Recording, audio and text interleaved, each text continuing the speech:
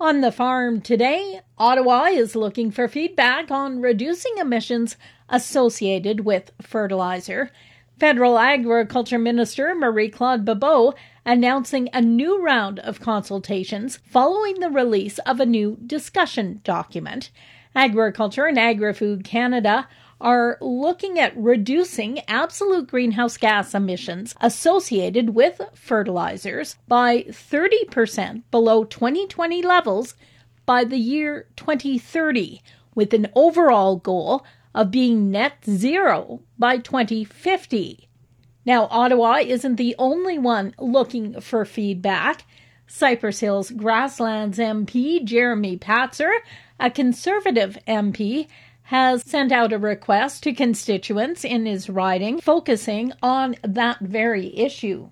Patzer says it's an issue he's been challenging the government on. The last time I asked a question in Parliament to it, they still didn't rule out a hard fertilizer reduction.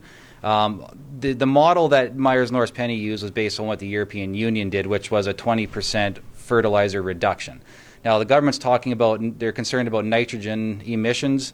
So I think they're signaling that that's what they're going after. Now, the interesting part of that, obviously canola and corn are the two of the biggest nitrogen users as far as the crops that use it, which are obviously staple crops for biofuels, which is a big focus of the government's green energy plan going forward.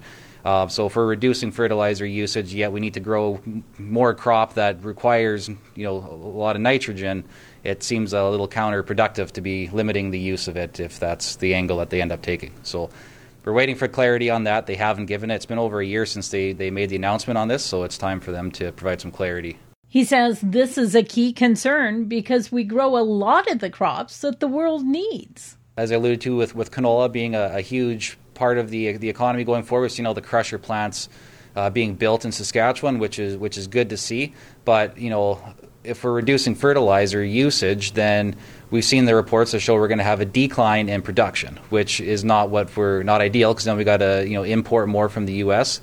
So let's give farmers the tools that they need. They know how to take good care of the land. They've been using state-of-the-art farming practices for years, and so we need to respect the fact that they know what's best, and they will continue to do what's in the best interest of the land because that's going to give them the best result while also respecting the environment and the land usage. He says for Canada's agriculture industry, which is already a leading example of environmental efficiency in production practices, this would be nothing short of devastating. Our farmers have always been at the forefront of that, and we're going to continue to support them in any way that we can. But I think taking a government knows best, heavy-handed approach to the issue isn't going to help anybody, and we need to make sure that we're giving farmers the tools that they need and not limiting access to the essentials for them.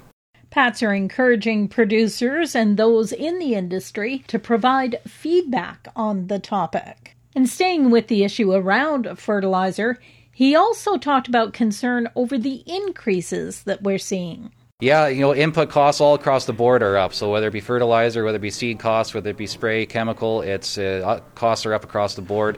We also have the carbon tax going up April 1st. I wish that was an April Fool's joke, but it's not. So that's another added layer of cost that's going to go up, and it's going to drive those input costs also up higher as well. So very concerned about that. But, I think we'll see what happens here in the coming days with pricing, but as everyone's getting ready for seeding in about a month and a half, the prices are high and definitely concerned there.